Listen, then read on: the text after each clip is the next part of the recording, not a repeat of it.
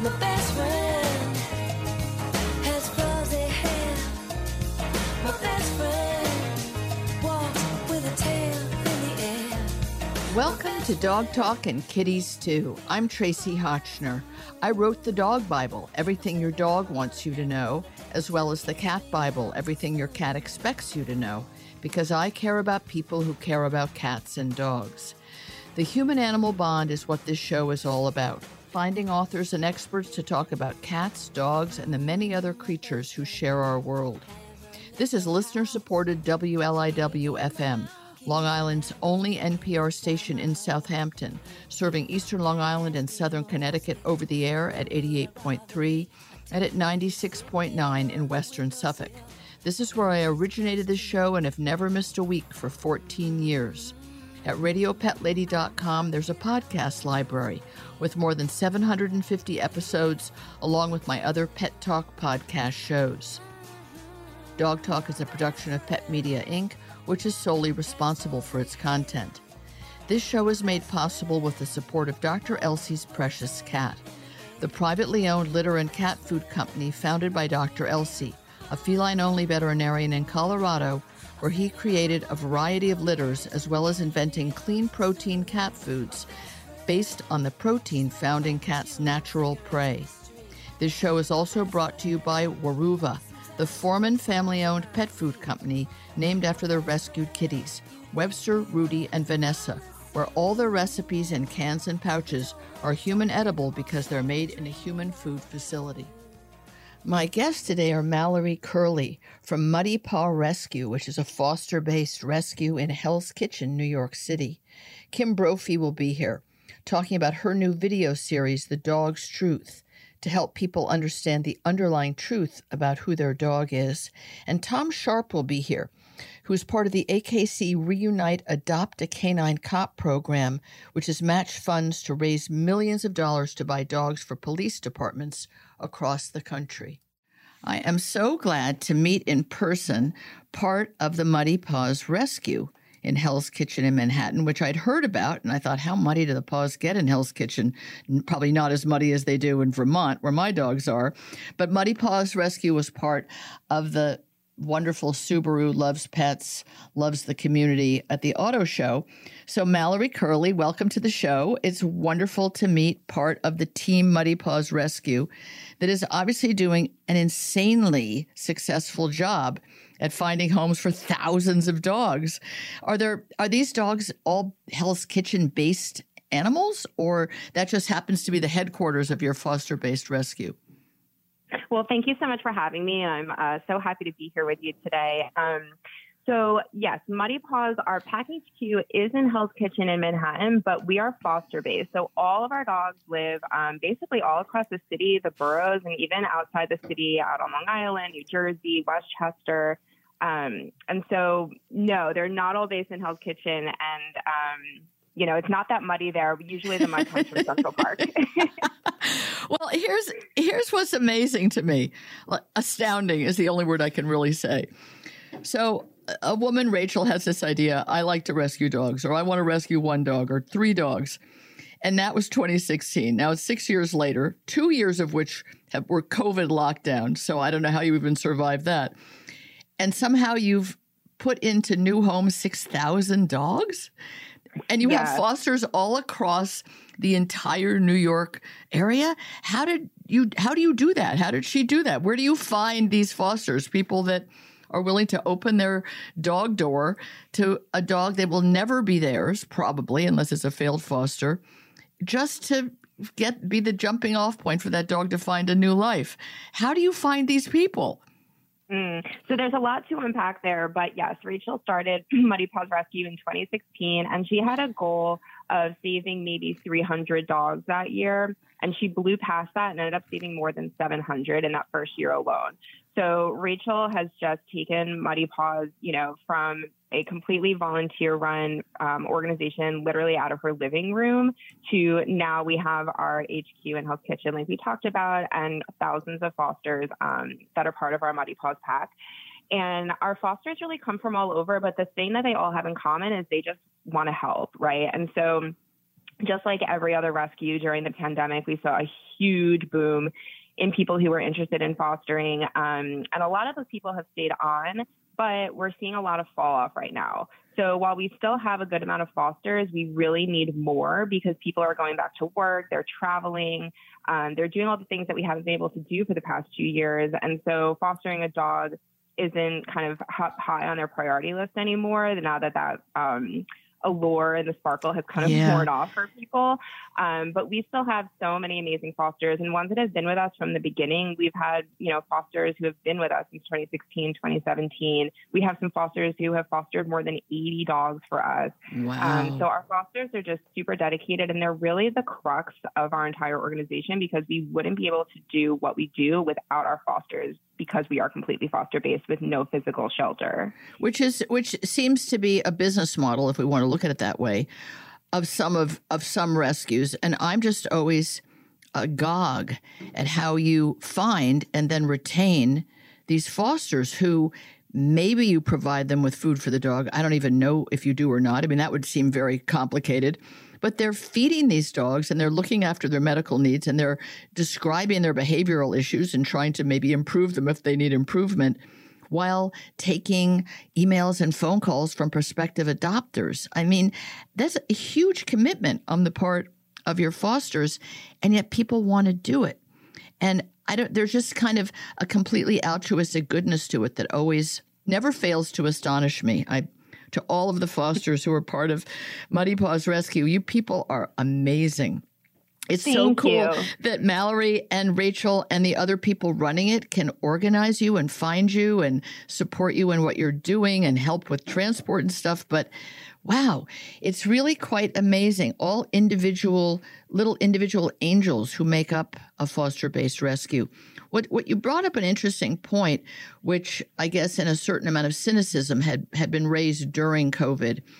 A variety of people wanting to adopt dogs who'd never had dogs or never been able to have them and adopting during COVID. And then in theory, maybe not being the best pet parents now that COVID is winding down or whatever it's doing. COVID is sort of mysterious, but certainly people are more out and about. Or people wanting to foster in the same way. This can be a temporary arrangement. It's funny because where were those people before? It's still a big commitment. Was it just that they were super lonely and isolated? If, in fact, they came to you out of the blue, let's say, and then have said, thanks, but no thanks, I'm done with that because now I want to go to the bar or something. Yeah, we've existed since 2016, right? So we definitely had fosters, and it's easy to do, and it's something that anyone can do if you have a full-time job, if you work out of the house, if you have children, if you have another dog. Right. We at Foster, you can make fostering work, and it is a commitment, but we only ask for 2 to 3 weeks. So really? We want a dog to, come in and to stay with a foster for those 2 to 3 weeks. It can even be shorter. If you take in an adult dog, they're ready to go after a couple days and they could get adopted within 1 week. Wow. But we provide our fosters with everything that they need to be successful. So we can give you crates. We can give you food. We give you toys. We give you shampoo to give your dog a bath when they get off transport. We give you toys. We give you discount codes to amazing partners that support our work. We never want anything really to be a barrier to stop someone from fostering. So if foster comes in, they've never had a dog before, that's great. We also set our fosters up with a foster buddy. So these are volunteers that have fostered for us numerous times. They're kind of our foster pros, and they're accessible to our fosters all day, every day, whenever they need help. So if a foster is like, this scratch looks funny on my dog's nose, send a picture to your foster buddy. They check in with us. They give you guidance. My foster doesn't like the crate. Your foster buddy will help you. So there is, training involved, of course, but we really just want to make people aware that if you foster, and with any organization, but especially with Muddy Paws, that we want you to succeed and we want this to be a positive experience, that you'll do it again. Yes. If you keep your dog and you fall in love, that's okay. It happens. But goodbye is the goal. Nice. And we want you to have a great experience fostering, find that dog a home, and then take in another one. And that's because if they become what is in the industry, I call it an industry, lowercase I, if people were to all fall in love with their foster, you'd lose all your fosters because now their dog bed would be filled forever by the dog that they kept, right? So that's a failed foster. I think goodbye being the goal is charming. I'm very surprised by a week to 2 weeks to 3 weeks being the length of time. You hear about people, I don't know, hear about whatever that means, fostering for months. And that, not with you, but I mean, it means that you're very good at choosing dogs who eventually will be adoptable. You're trying to make good decisions because there are millions of dogs or hundreds of thousands or tens of thousands. You can only take so many. You want to get the ones that have a good shot at getting a home, right? Right. I mean, so yes, we do have fosters that are longer term than the 3 weeks, and that's okay. And we'll support them, throughout that whole journey. But our average length of stay is about 2 to 3 weeks. And in terms of taking in dogs that are highly adoptable, we take in the ones that need help, right? So we take in the dogs from our shelter partners in Kentucky, Georgia, and Alabama, and also New York City's ACC. And all of those dogs, are adoptable, right? And yes. So it's not, we don't pick and choose the cutest. We don't take the puppies and leave the moms. We don't pick the fluffiest ones. Right. We don't pick the youngest ones. We have a ton of senior dogs now. Oh, nice. And so Muddy Paws, we know that every dog deserves a family. These dogs were loved at one point. They can be loved again. And that's why our fosters are so great, because they remind these dogs, like, look, this is what it's like to be loved. This is what it's like to live in a home. And I know that I can find you your forever home. Just stick with me and I'll stick with you, and together we'll make this happen. Oh, that's so sweet. That's really lovely. There is that moment of the dog thinking, oh, this is what a warm dog bed feels like. I mean, if they came from Kentucky and Georgia and they were truly strays, they probably never had a warm bed. But at Animal Care and Control in New York City, a lot of those dogs probably had a loving home at some point, and because of all the vagaries of human life, they've wound up in the city shelter, which used to be a horrific place and now has been marvelously improved by a lot of incredible volunteers. I mean, it's really improved. But I think that rescues like yours, who draw from Animal Care and Control in New York City, which takes from all the boroughs, you're the ones who relieve the pressure on the staff there. You're the ones who empty out those cages so that others can come in, because otherwise it's a one-way ticket to nowhere for the dogs. So it's quite incredible. Thank you. And we're really proud to partner with New York City ACC, and the shelters that we work with down south as well are also the municipal shelters, the open intake shelters. Yes. And we really want to encourage people to, we would love to not exist, right? So if dogs end up at the shelter, first of all, they have efforts and programs in place to keep dogs and cats in their homes. So they don't want to take in your dog if they don't have to. They will give you resources and work with you to try to do everything they can to help you keep your pet, because they know that you love your pet. If the pet comes into them, yes, we are there to help pull. But we want people to consider adopting straight from there. So if you go straight to the shelter to adopt, do that. We would love that. We're here when ACC needs us to pull dogs out. Our niche has kind of been recently these seniors from ACC. So we've taken in some older pity mixes, some little dogs that are like 14 years old. Wow, that's great. Yeah, we're happy to do that with them. But yes, they're amazing. Their staff and volunteers are spectacular. And we're proud to partner with them and all of the municipal shelters, and they're the ones that really need the support. They do need the support, but we have to all admit the reality that going to a municipal shelter, whether it's not spruced up or it is spruced up, is disturbing and depressing to a lot of us. We hear a lot of chaotic barking often. Some of the dogs are highly stressed because they've been in those cages and haven't gotten much exercise and very little personal attention just by the reality of the situation. And you see how many need you. And it's really, I find that people are emotionally frightened to go into the shelters because it's so, oh my God, it's the old, I wish I could take them all. Well, we know that's not realistic. So even if you take one, there's almost a guilt factor, but what about the ones I left behind? Somehow a Muddy Paws rescue that scoops them up and then puts them in a cheerful home with a cheerful person, it feels better, just selfishly to the person adopting. Oh, I'm taking this one old 14-year-old poodle mix from Mallory's home on Staten Island, for example. it's just more contained emotionally for people. Do you know what I mean? I think that's why you've been so successful, that in a city with so many people and so many animal lovers and a lot of apartments that do allow dogs, it's daunting to think of going to the municipal shelter. You just expect the worst, like going to a scary, depressing prison for humans. Do you know what I mean? Oh, well, we hope that's not the case. I mean, ACC does an amazing job with all of their dogs, and we hope that any situation or rescue that you hope to adopt from is always a positive experience. We have our adoption events occur on Saturdays, and we have our adoption van out there with the pups on the van and then out on leash with our volunteers. And we have a lot of dogs too. So we recognize people can't take them all, and we'll have, say 30, 40 dogs at an event at any given time. So there's always going to be that decision factor. And I wish I could take them all. But what people need to know is that, if you foster, then those dogs don't end up in the shelters. That's right. We can pull them out of there. So the more fosters that we have fostering with us, or even for ACC, they take fosters. People can foster for ACC directly as well. It's just more lives that we can save. And it's the more animals we can keep out of the shelter because they don't want to be there anymore than we want them there. And just supporting, all of the rescues and adopting and just making adoption your choice when choosing to bring a pet into your home. But I will say again that I'm not saying ACC or the shelters in Kentucky or Georgia aren't doing the very best they can.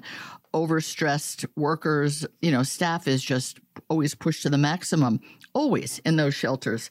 But it is often for the people coming to adopt complicated emotionally. So even you having the dogs in the van, they know that each of those dogs on the end of that leash, if they take Sammy, but they don't take Kirby, Kirby's going home with somebody tonight and sleeping on a nice dog bed. So it's just, it may just be window dressing concept, but I think it's a really important thing that you're doing. And it's very important for people to feel really comfortable in adopting. I will say there are also rescues that you've talked about making fostering so easy with no challenges, no barriers. Adoption is very complicated for people these days. Some of the rescues are really harsh in their expectations, their rules. You can't be out of your house for more than 8 hours. You have to have a fenced yard. You have to do this or that or feed this food or not that. It can be very unpleasant and very challenging, degrading, humiliating, offensive. I will just say that. So it seems to me like Muddy Paws Rescue does not have those kind of attitudes, which is important. So there you are in New York City and on Long Island. I hope people will go to Muddy Paws Rescue and just have a look at the dogs you have who are available. And if you aren't ready to make a permanent decision, or the dog of your dreams doesn't seem to be there right now, go eeny, meeny, miny, mo and foster one of them, right? Or maybe the ones up there already are fostered, but just give it a try. I just think, people think, rescue's a feel-good situation for everyone. Mallory, it's not. It's hard for people to be accepted as adopters, and something that the rescue community doesn't really always understand if some of their brethren are tougher than they are on a potential adopter. So go to muddypawsrescue.com, see the great work all these people are doing, all these thousands of fosters and wonderful staff. Mallory Kerley, thank you for being here. I look forward to hearing that you're up to 7,000 sometime soon. Thank you so much for all your good work.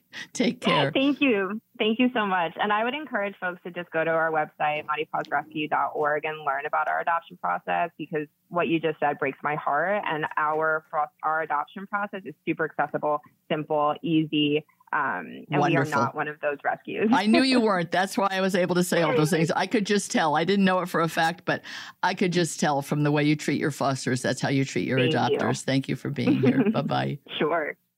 This show is brought to you in part by Merrick Pet Care, which began as a family-run company in Texas 30 years ago, where they are still making natural pet food. They also provide nutrition to pet shelters in Chicago and Texas, and to the service dogs for veterans from Canines for Warriors. This show is also supported by Cradle, calming products to reduce stress for dogs, using broad-spectrum CBD from U.S.-grown hemp, formulated with a proprietary blend of nutraceutical ingredients. I am delighted to have Kim Brophy back on the show. She and I talked about whether you can judge books by their cover and whether the breed of dogs, which was a study that came out is going to tell you something or nothing about how they're going to behave. That study said it wasn't going to tell you anything. And Kim Brophy knows better. She's an applied ethologist, a professional dog trainer, and she's created the Family Dog Mediation website that teaches dog trainers, I would say, in my opinion, how to be better dog trainers, smarter dog trainers, and more aware dog trainers. But now she has launched Meet Your Dog, which is a most gorgeous online filmed version of the ideas that she's had about the different ways that different types of dogs behave and can be expected to behave. Kim, it was so marvelous watching The Dog's Truth because it told me things with adjectives that you use that I kind of subliminally knew, but no one had really put words to it. So if someone has a sporting dog or a hunting dog, the things that you can expect them to do and the things you can expect them not to do, and consider them still their own natural selves and not expect them to come when called if they're chasing, I don't know, the rabbit or whatever it is that they were originally bred to do. I'm sure that your creation of this beautiful video series, which is a series, it's a course, came out of frustration of people trying to turn border collies into chihuahuas, if you will, in terms of lifestyle. Is that a fair comment? Yeah, there's just so much to the story, kind of going back to our conversation that we had last time about the actual study. And, there's so many things that are a very important element contributing to any given dog's behavior, right? And yes. And we as a culture have been told that it's just all how you raise them. And basically we've homogenized all of this incredible genetic diversity that was so carefully, artificially selected into yes. all the kinds of breeds that we have. And, I think people, of course, tend to be very oversimplistic in terms of their assessment of things. And that's just a phenomenon. All humans, we have the tendency to do that. And we kind of go back and forth between these polarities of, are genes predictive? Do they tell us exactly how the dog's going to behave? Or is it all how you raise them? And of course, it's neither. It's both. It's the interaction of all these things. And you have variation genetically, even within a particular group or even within a breed of dogs or even a line of dogs. Of yes. course, there's going to be differences in variation. But it is important for people to have a sense of what kinds of things dogs were so carefully bred to exhibit or not exhibit over the course of centuries and millennia, because those things very much can and will pop up in many cases in dogs living in pet home conditions. And people might be, beating their head against a wall, wondering what's wrong with the dog. Is my dog broken, or did I fail to train it correctly? When the reality is that they're just maybe experiencing or witnessing behaviors that were so carefully bred into our dogs. And the real problem is the modern environment and the captivity environment being so incompatible with the things that we've bred dogs to do historically. So if we're really going to be compassionate and accept and love them for who they are, we have to accept and love them for all of who they are and, frankly, what we made them to be. That's a really good point. You use the phrase captive animals. There's you talking during the course, and then fabulous footage. I can't even imagine the amount of time, money, and energy it took you to get all this footage of various types of dogs. All of them are, each chapter, if you will, of the course focuses on a different, whether it's a toy dog or whether it's a sight hound. And we have now made them captive animals. And, we feel sorry for animals in the zoo. Now we feel less sorry for them because now we've extinguished them in the wild. So now they're the last living version in the zoo. It's all so confusing. But we're supposed to feel, if you will, if we're empathetic and species empathetic, really bad for that poor lion behind the plexiglass or the gorilla behind the bars or the giraffe who can only walk like 2 feet in each direction. And we've turned our dogs into the same captive animals. And as you say in a great part of The Dog's Truth, but we think we're doing great by them because look, nice place to sleep, nice lunch. Wow, really cute outfit I got them. Hey, I took them for a walk around the block. And I think that the compassion that comes from watching this, and it's not, although of course each grouping of dogs are purebred and the breeds are mentioned, And therefore, it's kind of reminiscent of watching a dog show on TV. The difference is the dog show on TV has hidden messages about how useless that breed of dog would be to live in a small apartment where you're gone 11 hours of the day. But they never say that in the dog show. They say, this is a dog who really enjoys the outdoors, or a dog who is completely untrainable. And in our sense, and you show these fabulous Siberian Huskies and these others independent dogs, bred for like from the cave times to be smart and reliant and bring us dinner and save us from the wolves at the door. And you're told, they're a little strong-minded. No, they actually are not going to want to do what you want them to do. They're built to not want that. They're built to be independent. And you use these great adjectives that are never pejorative, but very descriptive. You have a great use of adjectives about these various kinds of dogs. And I think it's, even to me who immerses herself in all things dog and also cat all the time, there was a lot of eye-openers about the idea that these dogs, each of these kinds of dogs, not only as individuals, because there are many different Borzois, not all Borzois act the same, or Scottish Deerhound, but we have to have more realistic expectations. And I think that's almost the guiding principle of what makes people happy in life, whether it's a marriage, a job, a child, or a pet. What is the realistic expectation you should have about who that animal will be and how they will fit into your life? Or, how you could make their life more genuine for them, more real, more appropriate. Yeah. And I felt myself brought to tears a couple of times thinking, wow, that's like rotten. That is like, we all know Border Collies is like the perfect example of a dog not to live in an apartment, a dog not to live in a stupid suburban life. Well, it's stupid to the Border Collie, so I can use that word. The Border Collie needs, thousands of acres and flocks of sheep or the equivalent, whether it's ducks or sheep or something to do its job. I feel really bad for them because it's really, as you say, in the dog's truth, lots of square pegs, round holes, and we keep trying to shove them in there. I think that there are a lot of professional dog trainers. You have already more than 1,000 who've become family dog mediator, which is your word for dog trainer. I love the word. It's great. It's like, how do you mediate between these two species? They're trying all day long to try and understand us and this life we want to give them. We don't really try very hard. We see dogs as the dog, the pet. As you say, you don't even like the word pet, do you? No, I mean, it's not that it's not true because, we've definitely made them pets. So it's not that it's inaccurate. I think you hit the nail on the head a moment ago talking about expectations. And I begin and end the book that way for a reason, is because just like you said, if we go into any relationship with any being, be it human or animal, with expectations that are just left field for what they can bring to the table, then we're starting in failure. Yes. And that's so unfair to a person. It's so unfair to a dog. It's so unfair to an animal living in captivity in a zoo to say, well, come on, polar bear, why can't you hack it in the tropical enclosure? Like, what's your problem? Get on board here, It's like, look, I gave you some fish. Enjoy. That's right. Right. They may be tropical fish, but it's fine. But it doesn't actually work for them because of these cornerstone concepts that are true for all species of a phenotype, a niche to a habitat. And we just act like none of this applies to dogs. And, it's interesting. We're getting some heat in the industry, all of which has been expected. And, we're quite experienced with it from the last decade or so of putting this stuff out there for why are you talking so much about genetics? And it's like, well, a couple of reasons, right?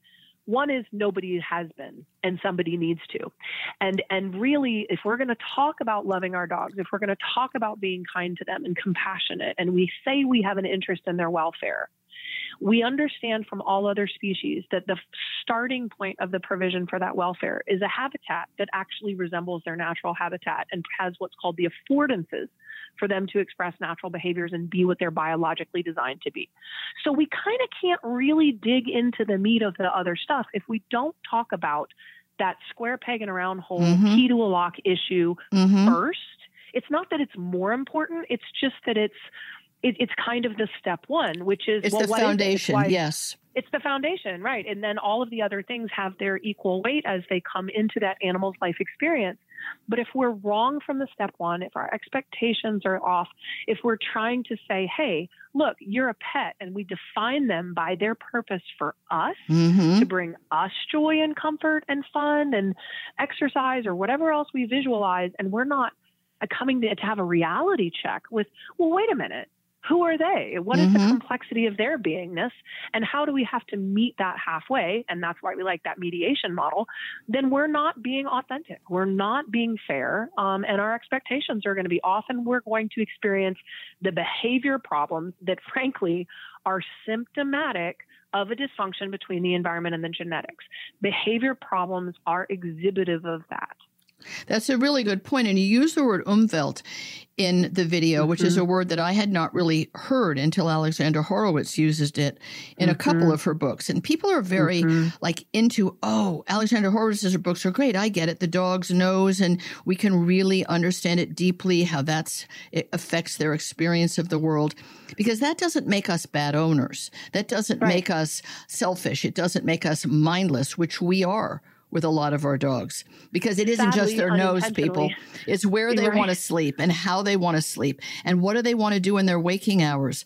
And is a plastic puzzle with some food bits in it going to fulfill it? Well, it's sure better than nothing. But have you really understood that it's not just a way to kind of keep the 2-year-old busy by giving them an iPhone, which you see people doing? Is that really going to make that a good human later? Is that going to, prepare them for the human world?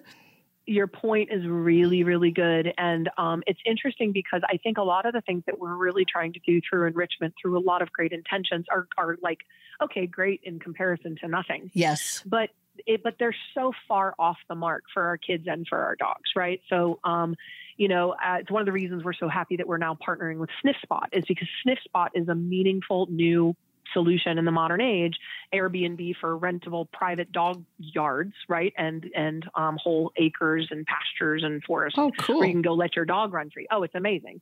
That is a actual tangible, meaningful solution, like above so many other things, that is going to have a more profound benefit, because we have to put them back in their element, not say, well, this will kind of, take enough of an edge off to help you just to make today. them more manageable when the Prozac doesn't work. But before we run out of time, I just want to say that while it focuses on groups of purebred dogs and people that have mutts or crossbred dogs, I don't mean designer crossbred like, the Labradoodle. I mean, ones they've gotten from a shelter with no known background.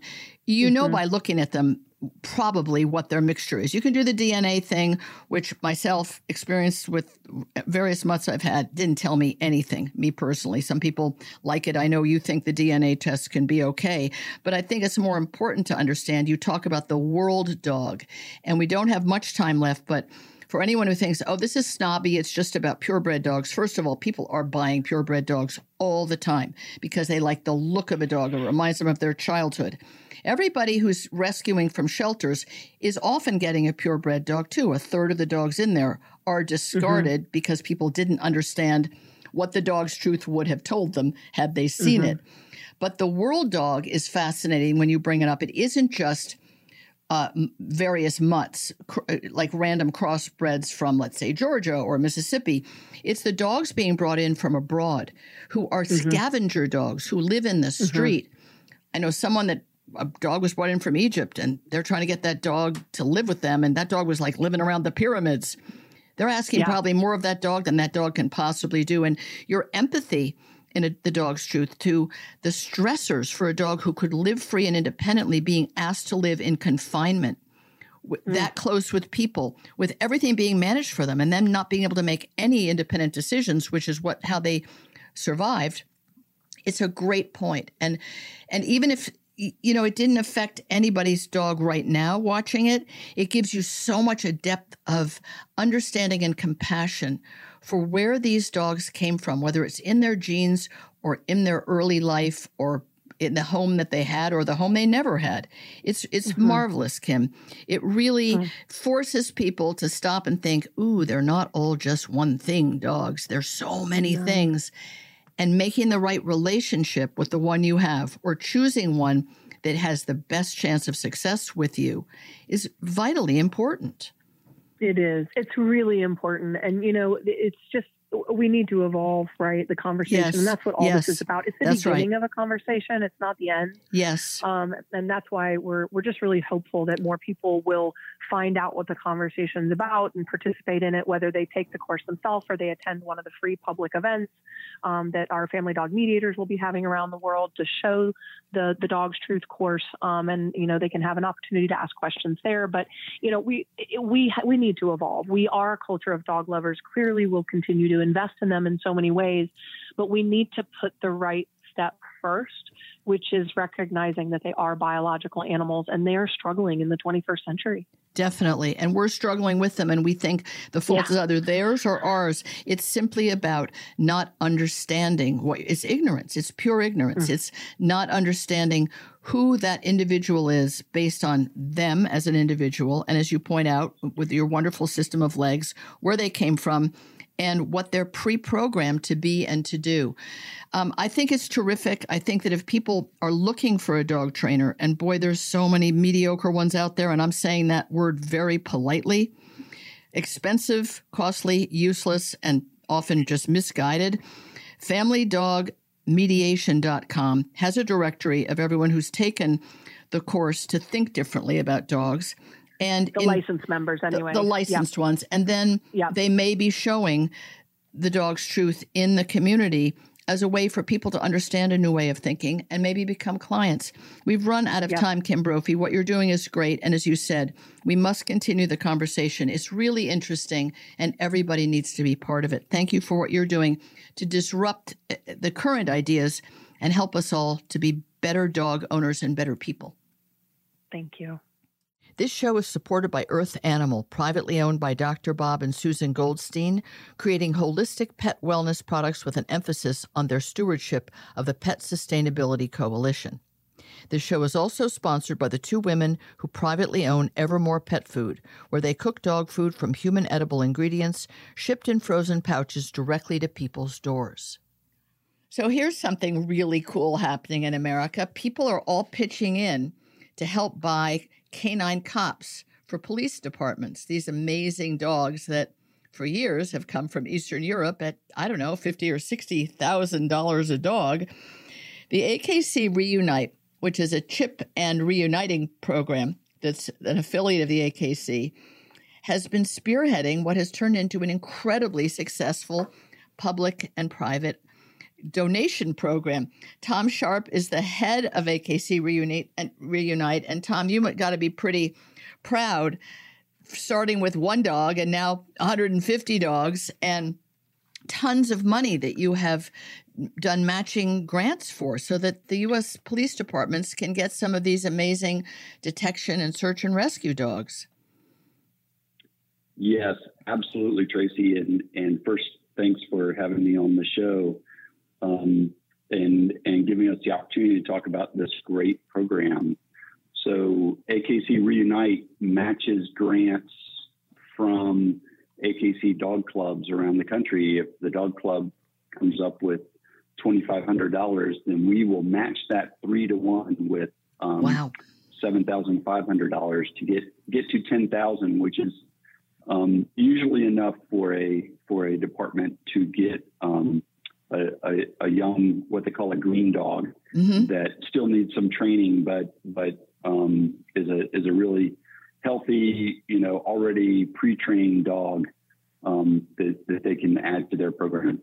So let's talk about that price point, because that's the part that is so interesting to me, that for years the U.S. military, as well as U.S. police departments, who sometimes share some of these dogs, in other words, they don't work in one position or the other, and then you guys share it with each other, as I understand it. But they've been buying for years from Eastern Europe, dogs that were costing a king's ransom. And the dogs were, like you say, green dogs. They were maybe a year and a half old. They knew a few commands in some foreign language often, but they hadn't been in the field, and they had to be paired with officers and learn what that police department or what that military division needed. Why were they so expensive if breeders and then trainers in America can offer a dog for $10,000, which still sounds like a lot to many of us, but nonetheless, it's a heck of a lot less than the Eastern Europeans or others were getting importing these dogs. Right. That's a good question. I'm not terribly familiar with that higher number that you were talking about, and it may be a difference between the dogs that the federal government buys, which we typically don't work with. We just work with police departments. So it may be a function of the federal process and what they're looking for versus what the police departments use. But we generally we don't buy the dogs ourselves. The police department does. We just put up the grant money, and generally we hear that they can get a dog for between $8,000 to $12,000, $15,000. Often they can find one around that $10,000 price point that our grants, give them everything they need for that. And of course, that's just the beginning of the cost, right? They need a vehicle, they need a handler, they need training, they need boarding, veterinary care, all of that. But the grant really does help them get started on that road to either replace a dog or add a dog to their canine units. Well, my guess is that the difference is greed. I'm just going to put it out there. If you can get $50,000 for a dog, right? Because then you get $50,000. Then you get $50,000 is what the market will bear. I know that University of Pennsylvania, they've had the U of Penn working dog project for a long time, breeding and looking at the very serious breeding of dogs who will turn out to be really great working dogs. Of course, first there's the physical. Are they going to hold up for many hours in the field? And in the case of a canine cop jumping in and out of a vehicle, as well as, doing long hours often on a search and rescue mission. But so that's physical, but then there's the mental. How stable are they? How responsive are they? How good are they at their job of being this super dog, which is what these dogs are? What's interesting is, and you may not know the answer to this, is that it's AKC member clubs. So let's say German Short-Haired Pointer Club or German Shepherd Dog or Belgian Malinois. Or do you know which of the breed clubs are raising this money? Because I thought they were somehow also helping supply dogs, but that may not be the case. Yeah, with this program, it's actually typically a local dog club. For instance, we're in the Raleigh, North Carolina area, and the Cary Kennel Club. Cary is a town here in our county. The Cary Kennel Club donated so that the town of Cary and another town nearby can add dogs to their force. So rather than like you say, the German Shepherd Dog Club of America or the German Short-Haired Pointer Club of America, it's usually a local kennel club. And the other group that has been involved in a lot of these is the United States Police Canine Association, the USPCA. Mm-hmm. They actually started the process of becoming an AKC club last year. Oh, I'll be darned. So it's a great partnership between USPCA and the American Kennel Club and Reunite. And USPCA, they put on the trials for police dogs and detection dogs. So where are those held, Tom? We actually had one in Raleigh just this past November. I think it was the AKC Detection Dog Challenge. Wow. And it was really, really neat. They did it at PNC Arena, which is where NC State basketball and the Carolina Hurricanes hockey film. Yeah, and they went in when it was empty for a few days, and they brought in vehicles, and then they put either bombs or narcotics on the vehicles and had the dogs search the vehicles, and then they also did a backpack search in the stands. No kidding. And it was I got to watch some of the searches, and I tell you, it's just amazing seeing the dogs work the way they do. That would be such an incredible inspiration to people. I know the public is also participating. The U.S. Police Canine Association, as I understand it, has been the top participant in the Adopt a Canine Cop program. Of course, they have the most vested interest because it's the whole country. And there's so many towns and cities that either don't have a dog or need more dogs. But to see them work, really gives you chills, right? I mean, the idea that these dogs Absolutely. are so Yep. specific and so purpose-driven and yet so responsive to communicating with their handler. It's really the ultimate human canine bond, because the dog is working on his or her own, but also constantly referring back information to the handler. It's kind of a beautiful ballet, isn't it? It really is. Yes. So I hope that somehow they filmed that. Can people see you can see everything in the world on YouTube, right? How to build a log cabin. You should be able to see the trials of these dogs. And there were winners, like they were the quickest ones to find the bomb, or was it simply a display? Yes. Oh no, it was a competition. Wow. With handlers and their dogs from all over the country, and they had winners and losers, and it was really amazing. I think that it might have actually been broadcast on ESPN, a summary version of it. Right. Yeah, I'm sure, like you said, I'm sure you can find it on YouTube. It was the American Kennel Club Detection Dog Challenge. Detection Dog Challenge. I'm going to find Yep. a link to it and put a link with the podcast, because I think what people need, or what further inspiration, is to understand that these dogs are bred to work. Often Yes. in some jobs, as service animals, sometimes they can be rehomed from shelters or repurposed from other service dog organizations, but mostly they're purpose bred. And you can see that it's really in their genes, it's in their mental, intellectual, emotional wiring to do a job, and they really love doing it. And I guess that's one of the joys, is to see a dog with a purpose in life. We don't get to see that much in our private lives. Their purpose is to love us back or love us first, right? Right. Kind of nice to see these animals performing. Are most of them German Shepherd dogs in America? I think that's one of the main police dogs. Yeah, but you know what? A lot of departments are getting Labradors now. Great. And they can be more approachable for the public. That's right. And they just have a great drive and incredible noses. They're very trainable. Yep. So there are a lot of, black and yellow and chocolate labs that you see. Certainly you see the German Shepherd dogs, Belgian Malinois, and other Belgian sheepdogs. Yes. And some German short-haired pointers, like you mentioned. Yeah, I've heard that they've turned into the rock stars of detection work, which is just interesting. You always think, well, why them and why not a Weimaraner or a Wiesla? I mean, there's reasons for all these things, but it's obviously trial and error, the breeds of dogs, or a line of a breed, that it really works out. I guess the thing, it works out doing those jobs, wanting to do them and being brilliant at it. I guess one thing to understand is the difference between a breed club, which all the, hundreds of breeds have a club, and members belong to it who are very serious about breeding in a responsible, healthy way. But then there are kennel clubs, like the Westminster Kennel Club puts on the Westminster Dog Show.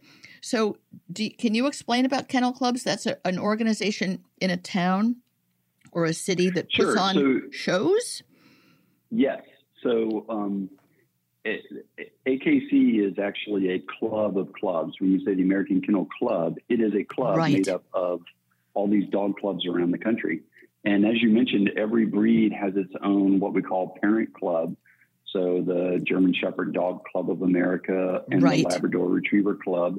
And they're a national organization that puts on usually one national specialty per year that brings in members of the breed from all over the country to compete. But then there are the local kennel clubs all over the country. And they have an area that's designated as their area, and they put on 1 or 2 or 3 or 4 dog shows per year in the area.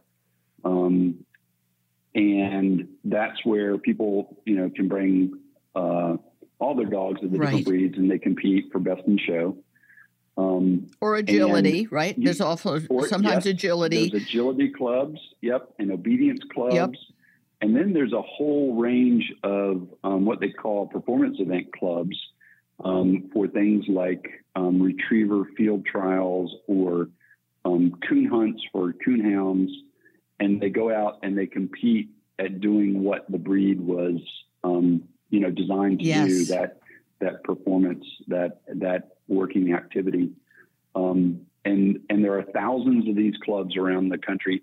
And one of the amazing things about it is they're all not-for-profit clubs made up of volunteers, who just, this is their passion and they love it and they do it for the dogs. And they, like you were talking about, how inspiring it is to see one of these detection dogs with their handler working. Well, you go to any dog show, obedience trial, agility trial, or these performance events, and you get to see these dogs doing what they love, with their owner, with their handler, with the person that they love. Right. And it's great to see that bond. And I guess could inspire more people to try it. I mean, it's not, it doesn't have to, all the performance ones are any breed, and it's usually by size.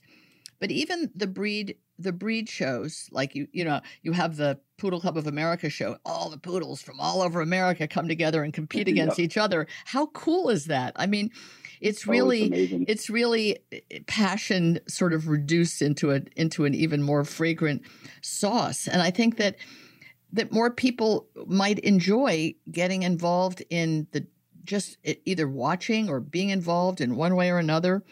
I think it's really great that they then are reaching outside of their personal passion, which someone could say, well, it's somewhat frivolous, but of course it's feeding a passion for something they love and certainly keeping them out of other trouble.